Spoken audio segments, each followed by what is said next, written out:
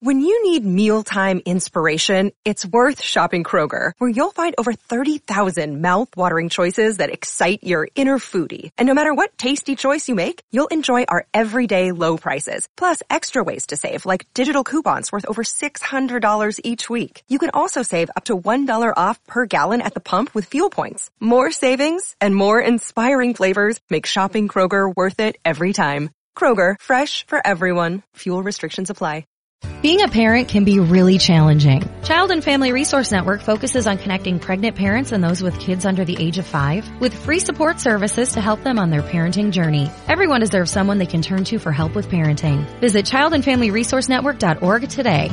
Hello and welcome to episode 126 of Pottery Mate.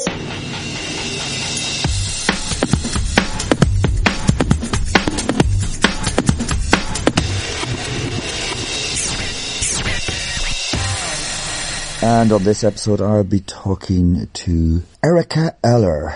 Absolutely brilliant comedian. Check her out on YouTube. In the meantime, I was going to say last week about this band I was in 30 years ago and explain what's been going on there.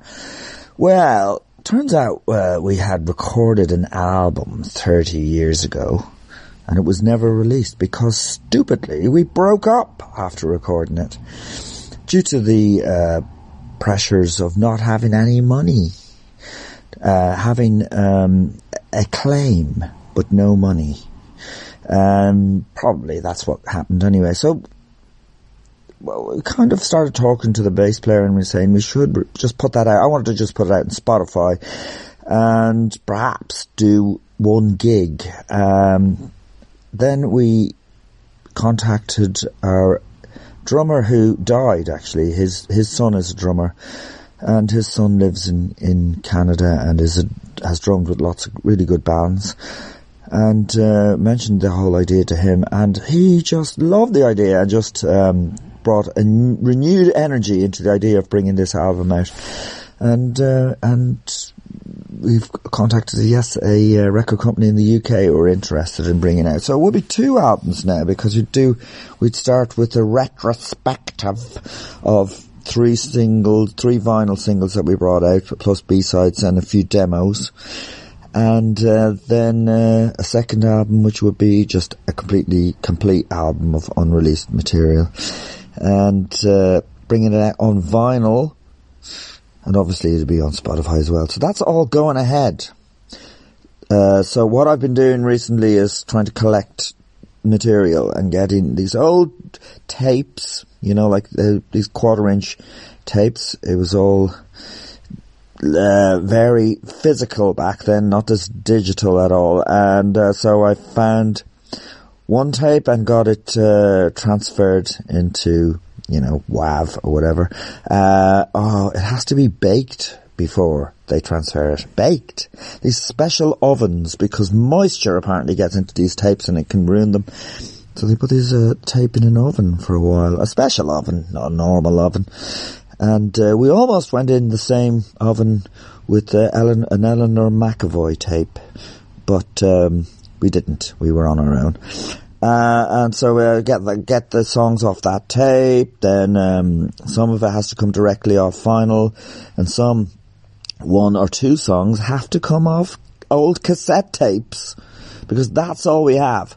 And that will be a first album. So that's what's going on. It's quite a good story. We actually had a fan base in Valencia in Spain that we didn't know about until the internet came about, and started getting messages from Spain, people asking me for the vinyls, which I don't have. I have 1 of 2 of the singles, and one of the singles I don't have at all. And they're going for 126 or what am I, 125 euros, up to 200 euros and more online. I wish I had a big box of them.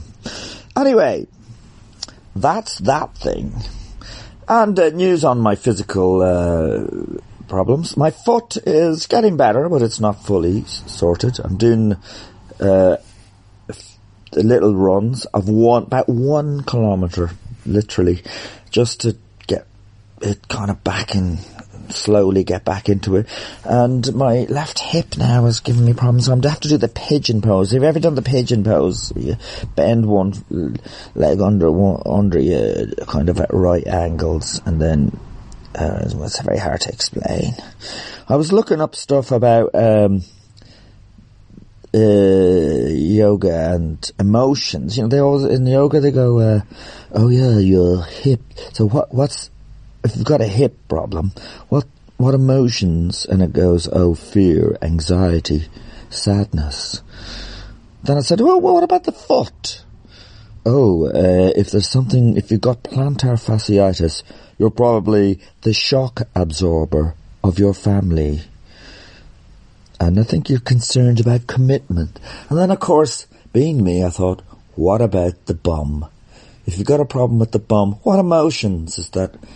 And I found out an itchy bum means you've got regret about the past or guilt.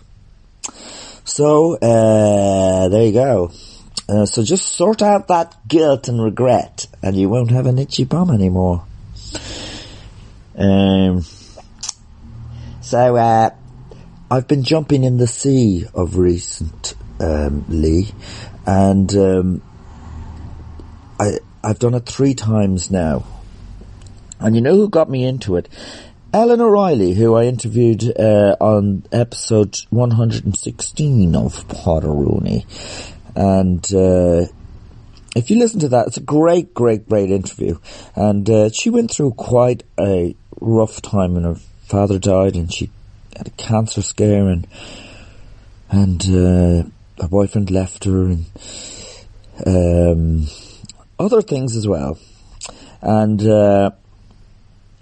anyway, at some point when the whole feckin' pandemic came as well, which was after I did that interview with her, she lost all her work because she's a musician, and she had to move back to Ireland. She was living in London, feeling down, and somebody said, well, come out here to the sea and jump in. And she's been doing it for a while. She got me to do it now. And it's amazing. I suppose what it is it's just so shocking. It's cold as feck. And always driving out there, because I've driven about half an hour out towards this pier and going, what am I doing? Why am I doing that? I stand and stop the car and I go, oh, come on, do I have to do this? And then again, just get in, and it's like, you can't think of anything else. All your worries are gone. You're in freezing cold water. And actually the last 2 times I've stayed in for a good bit and kind of gone, this is cool. I mean, the first time I was like, no, this is too much. And I got out and I got back in again then. But anyway, it's a thing to do, getting in. Wim Hof, obviously, is the guy everyone's talking about at the moment, and the ice bath and all this kind of malarkey. But it is something to do. Lots of people are doing it. Like, we go out to this pier, it's in the middle of nowhere, and there's plenty of people there. Always like, these old guys love it. Seem to love it. Yeah. Anyway, there you go. That's what I'm doing. And, perhaps that's another way of getting rid of an itchy bum as well. I don't have an itchy bum, by the way. I'm just saying, if you have an itchy bum, get rid of those regrets from the past, or jump in the sea, or just scratch your bum. So, as you know, Potteroonie is part of the Head Stuff network, and there are many other great podcasts on the network, and here's one of them. Okay, it's Jibs here from Pints of Malt. So our podcast is basically a group of Irish Nigerian lads who tell their stories, grown up in Ireland as well as Nigeria, and we share our experiences with all of y'all. We also add a bit of comedy as well, to get y'all laughing, get y'all through the week in these tough times that we are in. So y'all sit back and just, enjoy the show. As Jib said, we're the Pints of Malt podcast. You can find us on all streaming platforms, including the Head Stuff Network. And now, Erica Eller.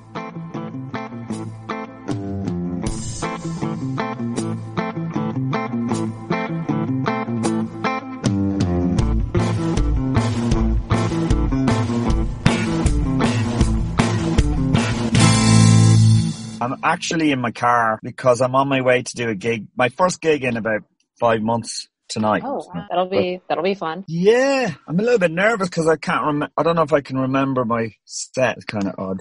So, where are you? I'm in my parents' house in Toronto. Oh, you're in Toronto? Yeah, I was in London, and then I just got out like early March or mid-March when Trudeau said that people abroad should come back. My mom got really nervous and bought me a ticket. Okay, right, yeah. So, have you been doing any gigs at all, or even online gigs in the meantime? I've been doing a couple online gigs, and then my friend has been putting up a show on her patio, and I've been doing that one the most. But clubs are starting to open up now. Oh, are they in Toronto? Okay, because this one I'm doing now is outdoors as well. So nothing is allowed to open so far in Ireland, indoors that is. Mm. So you started off your comedy career in Toronto, yeah? I did, yeah. And what were you doing before that? Nothing really, just high school, I guess, and then I that's what I took in school, like in post-secondary. So that's what I studied to do. So I didn't really have anything in between. I mean, I worked a bunch of like summer jobs and stuff, but yeah. Oh, so you took a course in stand-up or comedy in general? Was it? Comedy in general, comedy, writing and performance. So I did a 2-year program in Toronto, and then they have a bridging program that I ended up doing in Manchester, where the program in Toronto, you only get like a diploma, but if you do the other year, you get a degree. So that's how I ended up in the UK in the first place. Oh, I see. Okay, yeah. So, and do you think that it's helpful doing a course? It can be, but I mean, I think people do it for a lot of different reasons. It was helpful for me. A lot of people do it to just go to school because their parents wanted them to go to school, and they're like, okay, I'll just do this because it seems. I mean, it is easy. Like they basically, you're not going to fail as long as you show up to class, but. I mean, a lot of people will just say you can learn it on your own, which I do think is true, but I think it's a bit faster if you don't know anything, if you have a few people guiding you. Yeah, I certainly think like maybe stand-up is something you have to learn by doing stage time, but other forms of comedy, writing and shooting sketches and editing, that you certainly learn a lot from doing a course, right? Mm-hmm. Did you do any improv as part of the course? I did, yeah. Yeah, that's the reason why I ended up actually going into the course, because that's what I was most interested in, and then I ended up hating improv and loving stand-up, so I moved over to there. What did you not like about improv? I ended up hating the reason why I liked it, which was you had like somebody else that you could bounce off of, and then when I started doing stand-up, that was what scared me, I guess, at first too, was like not that you were alone, but then I was like, oh, I'm alone, but then everything I can put on myself. Like if I got a laugh, that's because of me. If I didn't get a laugh, that's also because of me. So I kind of ended up liking that. And then I also hated our improv teachers, so they kind of made me hate it as well. Yeah, that will put you off. And I think people have different attitudes to improv. Some people just want to stick to the rules of improv, which is the rules is you accept everything and don't block. Sometimes blocking is funny. Yeah. Like, I mean, they always say that you're supposed to say yes but you can actually say no but a lot of times. You're still adding something. So. Right, yeah. But you'll get pulled up for doing stuff like that. Yeah. By certain people. I reckon, yeah, it's very important who you're doing improv with, because if they're idiots, there's nothing you can do. You're going to look like an idiot as well. Yeah. So then when did you do your first stand-up gig while you were doing that course? I did, yeah, because they force you to do it whether you like it or not. So they have a partnership with Yuck Yucks, which is like a club here, and every Tuesday we have like a show that we sign up and we can do. You can sign up pretty much as every week if you wanted to, but it's like you get stage time in a proper club, and that was like my first time going out there. That's cool. And can you remember how it felt like very first comedy stand-up gig? Yeah, it was not good. I did not enjoy. I don't know how I ended up continuing because it was not fun. And I remember someone, like a classmate, coming up to me saying like, oh, like in the year above, saying, oh, that was really good. And I was like, I think you're like insane, because that was not, I don't think we saw the same thing. I really bombed the first time. It was more like a TED talk, like the first time I went up. I was talking about volunteerism. So I guess it was, it became a weird 2-minute lecture. It was whatever. It's interesting though that you knew it didn't go well. I find that a criticism I'd have of some younger acts is that they don't seem to notice when they're bombing. Yeah. Oh, I've seen that a lot. Or it's like they're people patting themselves on the back, like at an open mic, and I was like, oh, okay, did we just see the same thing? Yeah. And so they're not going to even change the material for the next gig. They're just going, no, there's like a comic I know who's been going for 5 years, who's been doing the same set, just bombing. And it just makes me, honestly, it's depressing, but then it's also like, I don't know what to do with you. Oh man, it's unbelievable. When I started out, I was running a show, like just to get stage time. I put on my own show so I could go on. But the acts that would always ring me to get booked were always those acts who were bombing every time. And then the next day they'd call me and go, so when are you going to book me again? They're just oblivious. Yeah. It's very strange. Unfortunately, they're the people who have the most confidence. And then a lot of times the people who are actually good are a bit, shy to ask for stage time. Exactly. Sometimes. Yeah. Or they're really hard to contact or something. Mm-hmm. So did it take you a while, like, to find your voice, as they say, find the style that you felt comfortable with on stage? Yeah, I think so. Like, I always did like very short jokes because that's what I was used to writing, but I didn't find that like how my way of going about it. And I don't think I found that until like few months before I did move over. I started doing a bit more like, for lack of a better word, edgy or taboo subjects, things that nobody really wanted to talk about or could be considered a bit more uncomfortable. So I remember like the last show I did where I got a lot of, like, they were enjoying, but it was like, I remember hearing like oohs, like, that in the crowd, and I ended up enjoying that. So after that, I continued to chase that a lot. Yeah, gee, I love that. I love what you're doing because it's, you're so like, I don't know, it's deadpan, but it's, and you do tackle really dark subjects, but they're really well crafted jokes. So it's brilliant. Nice. Particularly love the one you do about how fourth semester, abortion. Abortion, yeah.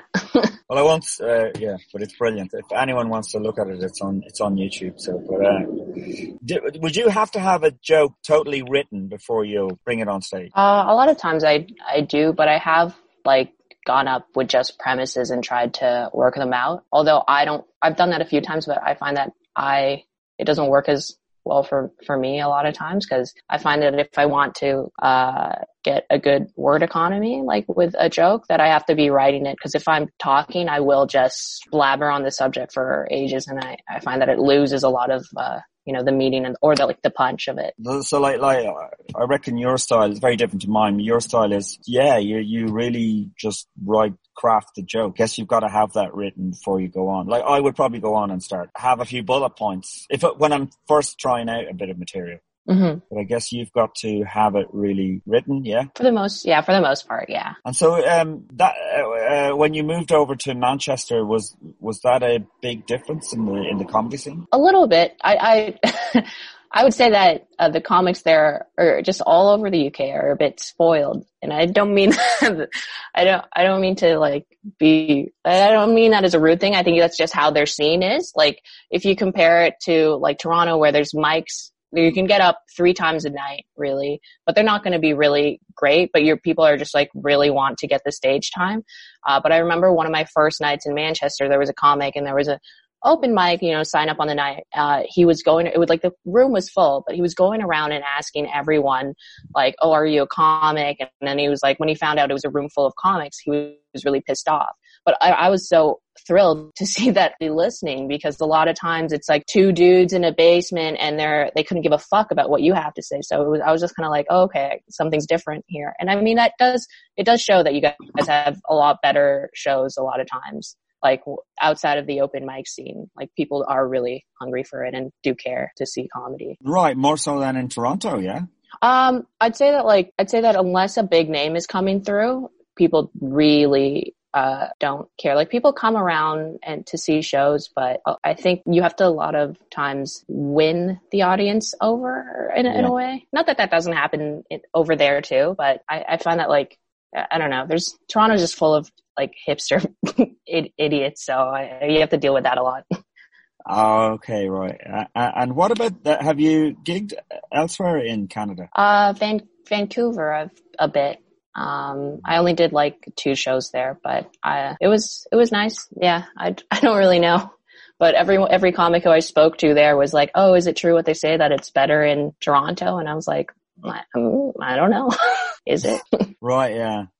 But, you know, a lot of great comedies come out of Canada. I would have thought there would be a great scene there. I don't know much about it. I mean, this might paint a picture. It's like, openers in the UK get paid more than headliners in Canada. Like the ceiling's really low, and like a lot of like people who have been doing it for years, who have paid their dues, who have done TV spots, are still struggling to make rent. So, I mean, yeah, a lot of times if you want to, like I will say like, yeah, Canada has produced like a lot of like really talented people, but a lot of times those people have left Canada to get, you know, recognition. They've either gone to the UK or to the States, and that's how they became known. A bit like the Australia of the Northern Hemisphere. Then. Yeah. So what about your material? Would it be more shocking to an audience in Canada than in the UK? You know, more ooze. I find that I have to explain myself more in when I'm back home here, like, cause, in Canada. Yeah, cause I feel like people usually know that it's a persona in the UK, and I find that like I have to try to like be like, no, like you're getting me wrong, or like I have to over explain something. But yeah, I think it's not too far off from each other in terms of like the amount of or pullback on certain things. Right. Yeah. Okay. But would you feel now that if when the pandemic is over, that the UK would be your comedy home? Oh yeah, like I definitely planning to go back once I feel a bit more safe about going back. Yeah, I mean, a lot of my friends have started to move back from like their parents' house to London and, you know, other cities. So it seems like it's a bit better. Yeah. Oh yeah, it's maybe getting better now. But were you planning to do Edinburgh this year? I was, yeah. And what were you doing? Were you doing your own show or No, I was gonna do. Well, last year I did a group show with a bunch of girls from back home, and that went really well. But then I was also gonna do like a split half an hour each with a friend. So I was kind of like most looking forward to that, because the year after I was wanting to kind of do my first hour. I don't feel like I can do that without at least tackling like a half hour first. Yeah. I would imagine so. Yeah. And do you feel like so if you were to do an hour, would you have to have a theme or just your best hour? I don't know. I thought about it. I think I would probably want to kind of have like a theme maybe towards the end that it would kind of pull a lot of like all of my points together. I mean, I guess I would hope, but yeah, it's funny. Like I've seen somebody. There was one comment on one of your live YouTube clips. Oh God, what is it? You can. I shouldn't really say this, but you compare your mother's vagina. Sorry. To Oxford, is it? Yeah, I think I normally say Cambridge, but whenever I'm in Cambridge, I say Oxford. So yeah, fair enough. In that, sorry, can you explain the joke? Yeah, I say that like, I think they should have like nicknamed my mom's vagina like Cambridge Uni, just based on the amount of white men that have been accepted in there. It was a brilliant joke, and yeah, in the comment section, someone is arguing about the fact that there aren't that many white men in Cambridge. Have you seen that comment? I have seen that. Just kind of totally missing the point, you know. Yeah, just like, I don't know. You can't expect, I guess, you can't expect a lot of intelligence from like a YouTube comment. Someone who's going to put something that, I don't know, made him clearly upset, because I've seen that he's like been replying to everyone being like, shut up, or more or less in their way, you know, saying like, you're an idiot. But, yeah, but it's one of those YouTube things where it's completely gone off on a tangent, where people are arguing about white privilege, you know, and that really wasn't the point of the joke, you know. Do you get any kind of criticism in the sense that you do talk about race a little bit? Do you ever get any reaction from that? Not too much, mostly because it's like, I think people are aware enough that it's like, oh, it's not their place to police that. Well, like, cause it's like a lot of times you are gigging to a bunch of like, you know, middle class white people, and it's not going to look good for them if they're going to say, you can't say this about your own, you know, race, right? Yeah. So I've not really had anything like that, although I'm sure, you know, maybe someone has had a problem. There's always going to be someone who it may not sit right, but no one's ever said anything about that particularly. So do you think you would like to do other forms of comedy as you've obviously studied writing, and would you have shot sketches and that kind of thing when you went to college? We did like a lot of that. We did like alongside with like the club that we had like to do stand up, we also had like a 1 day a week where we could put up sketch, so that we were able to do both. And so I did take advantage of doing that. And I've been writing like a lot more sketch during like lockdown, just submitting to like different shows and stuff. And if they don't take it, I'll just film it myself, I think.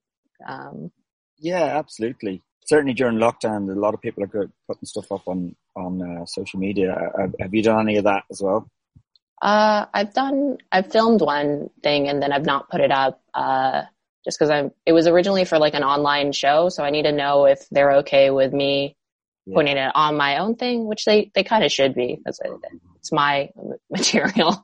But it was just like, basically I asked a bunch of people to send in their photos, and then I just roasted them. But there is like weird act out scenes in it, but I have been trying to do more online content, I guess, because what else is there to do right now?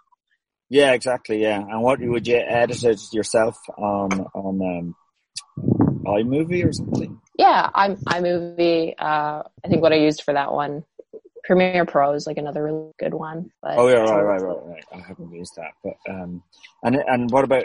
Would you like to act? Yeah, I used to. I was like in like I used to do like commercials here and there, and then I was in a drunk driving PSA and I was like my character was this girl who gets off with some guy at the house party, and then this guy like drives us all home and ends up killing my best friend. So I used to do it, and then I stopped, but that was my one and only role. Do you have to look really sad? Were you at the funeral in the ad? Yeah, I did. I had to cry in the thing. They had so many like corny, the way they shot it was so corny. I guess it would have to be based on, you know, what it's about. But like there was like a fire in the back where the car was, and then each friend would step forward and cry about what we should have done. And they're like, oh yeah. But you don't know how many lives you might have saved. Yeah, maybe. I don't know. My melodrama might have taught some kid not to drink and drive, so I'll take that. Yeah. And so do you think it'll take you, because of the style of comedy you do, that it'll be a tough job trying to bring it out to an hour, do you know, or do you? Yeah, no, that's definitely like an anxiety I have, because when it's so dense, it does take me a while to fill. Like it's taken me quite a while to fill 20, or like even like getting or stuff that I just like that I've grown out of now. But yeah, I do. It's definitely an anxiety that I have. Like, oh, will I be able to get to an hour, or how will I go about doing that without not only like because that style is short.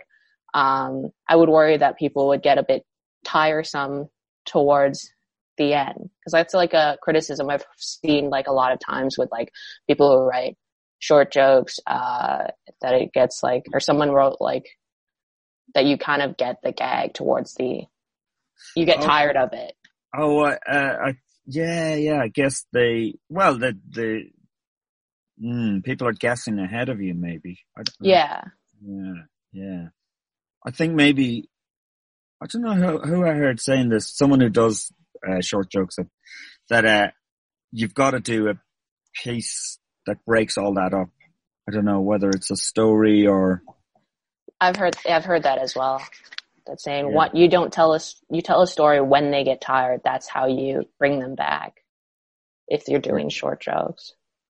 Yeah, because actually people get tired of laughing. They need a rest where they can just listen for a while. Mm-hmm. But that's so hard to do when you're a comedian. You're going, this is shit.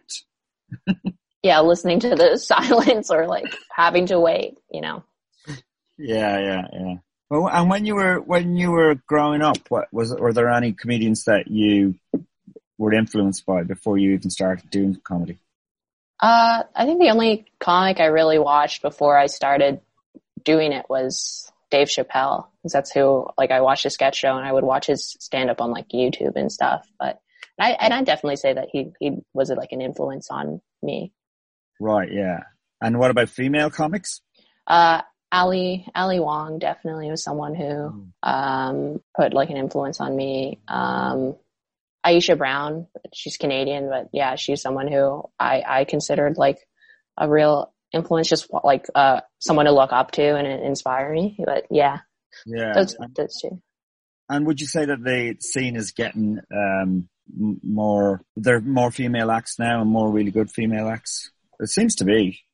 I think so. I mean, that's one difference I'd say that I've noticed between the UK and Canada with booking, is that usually there's at least like a couple female acts on a lineup, but I've noticed that some of them, I was like, oh, a lot of times it's just me, which is like, it's better than nothing, right? But like, I think like there's a lot of good female acts out there. I think sometimes though, I've definitely been at shows where they've definitely wanted to just look good, and they've put on like a female open spot who is really not there yet, just to save their ass to have someone. And I think that that's not like, and I'll probably get in trouble for saying this, but I don't think that's the way to go about it, because if someone's uninformed that like it's gonna like prove their stupid opinion that females aren't funny because they've seen someone who's not there yet.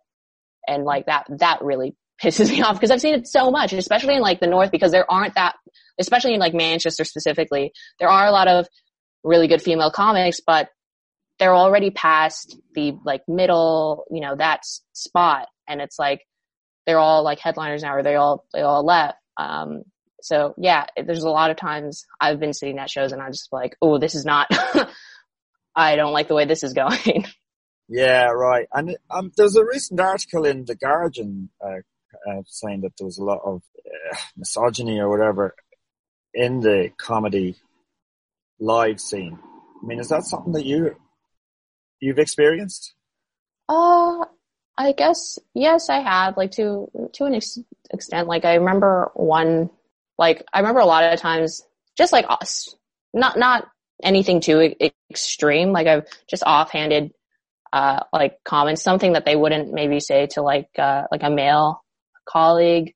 But like I've never really had that. Like I've heard some horror stories, and I do believe that happens. It's not like I've been fortunate enough that it hasn't happened to me. I think a lot of times I just go do my thing and leave. And that's probably because I've heard so many, horrible things happen to other people. I don't necessarily always socialize if I don't, know them. Right, really? So like just comments or groping? Is that kind of thing? Yeah, groping's happened to me, kind of. Like, I remember, Really? yeah, so, like, it wasn't, like, another comic hit me, on, like, my ass, and I handled it then and there. I was like, I just yelled at him, so don't fucking touch people, you don't do that. Right. And someone, like, a good friend of mine was in the car share with him, and he said, it was like, that was the most awkward car ride I had to take, because it was like, I didn't want to be in the car with that person. And I felt bad, but he was also like, he was such a cheapskate. He was like, I'm not going to buy a new ticket to get home. It's like, fair enough. But yeah, it does happen. Yeah, I don't know. It is a problem. I want to say that people are being held accountable now, which, I mean, they could be held more accountable, but like, cause I still see people working and still have stage time who have been called out or whatnot, but. Right. Okay. It's pretty shit, actually. Yeah. Hopefully things are changing, you know? Yeah. I mean, you'd like to say that they are. And I think that they're, you know, people talking about it and like it's moving in the right direction now that we're having a conversation about it. Like everyone's a bit more aware about it. Yeah, I hopefully think it is moving in the right direction. Yeah, it's shit. It's pretty shit. Like I don't know. It must even be. I just think it must be even shit to be the only female on a bill, because backstage things might get a bit laddie. Even the people talking about football or something like that.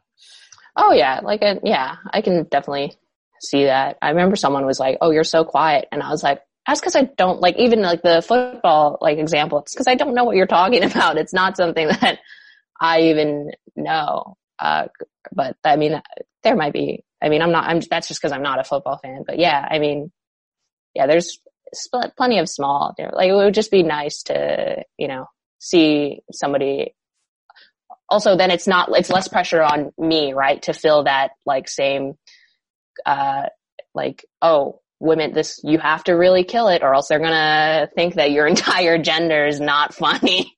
Oh, right. Yeah. You feel that pressure of all women in comedy if you're the only woman on the bill, I guess. Yeah.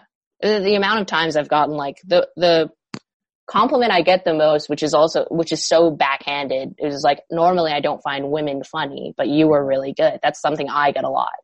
Serious? Really? Yeah. Just say you enjoy. Like you don't need to have all that preamble. It would have been fine. Yeah. And I mean, being a comedy is, in a way, it's kind of a lonely enough life in a way, because you're traveling on your own to gigs and driving home on your own. Maybe you're sharing cars or whatever, but sometimes it can be. So it's bad enough anyway. Like all the other shit piled on top. But there you go. But listen, thanks for coming on and accepting my invitation to come on the show. It's been really nice chatting to you, and I just came across your stuff online and absolutely love your stuff. Just amazing. Thanks. Thanks for having me. Yeah. It's been great chatting to you, Erica, and enjoy the rest of your day. You too. Good luck at the gig. Bye. Oh, thanks very much. Okay. Thank you. Bye-bye.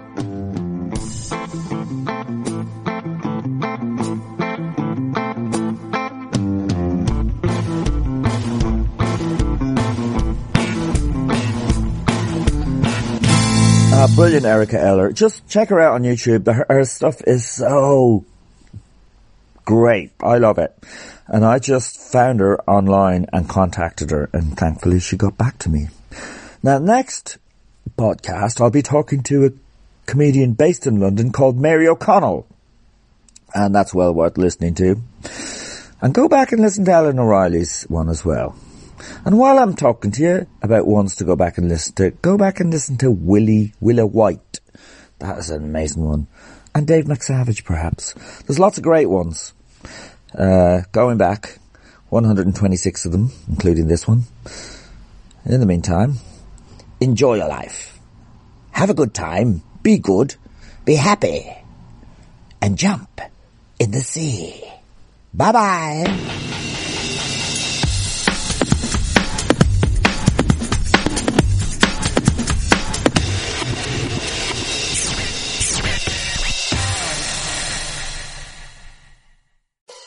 Being a parent can be really challenging. It's normal to feel uncertain about whether you're doing the right things to raise healthy and happy children. That's why Child and Family Resource Network focuses on connecting pregnant parents and those with kids under the age of 5 with free support services to help them build confidence in their parenting journey. Everyone deserves to have someone they can turn to for support with parenting. Visit childandfamilyresourcenetwork.org today.